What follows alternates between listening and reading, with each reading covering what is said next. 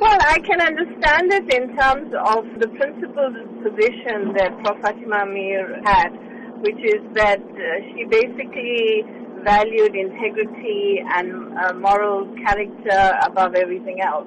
So her refusal to accept it from Jacob Zuma, had she been alive, is something that I think, she would basically have effectively done. She was a woman of great sort of substance, and she was very principled.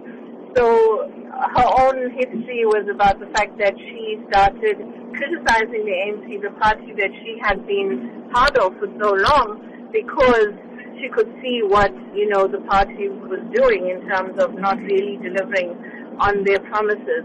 So I think that is actually what she would have done had she been here. What does this indicate about the disillusionment by stalwarts of the liberation movement with the current leadership?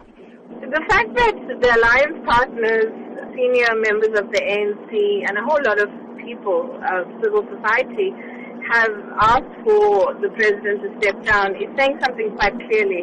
It's saying that effectively they think that by him stepping down, we would move closer to some solutions, given all of the challenges that we currently have.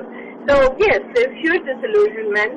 It is not only with the individual person, Jacob Zuma, it is with the ANC as a party that has enabled him to do some of the things that, he's been doing. Now, Prof. Fatima Meer herself stood steadfast against any injustice. What must South Africans draw from this today? I think that the leadership of the ruling party has to take cognizance of what the citizens of South Africa are saying. And Fatima Meer and many of the elders who have passed on. And Nelson Mandela also himself said very clearly that if the ANC does to you what apartheid did to you, then you must do to the ANC what you did to apartheid, and it's a well-known quote.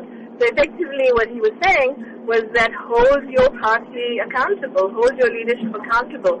Don't let them get away with the kinds of things that they are getting away with. And so that message is very clear, and I think we're seeing it being echoed very loudly today.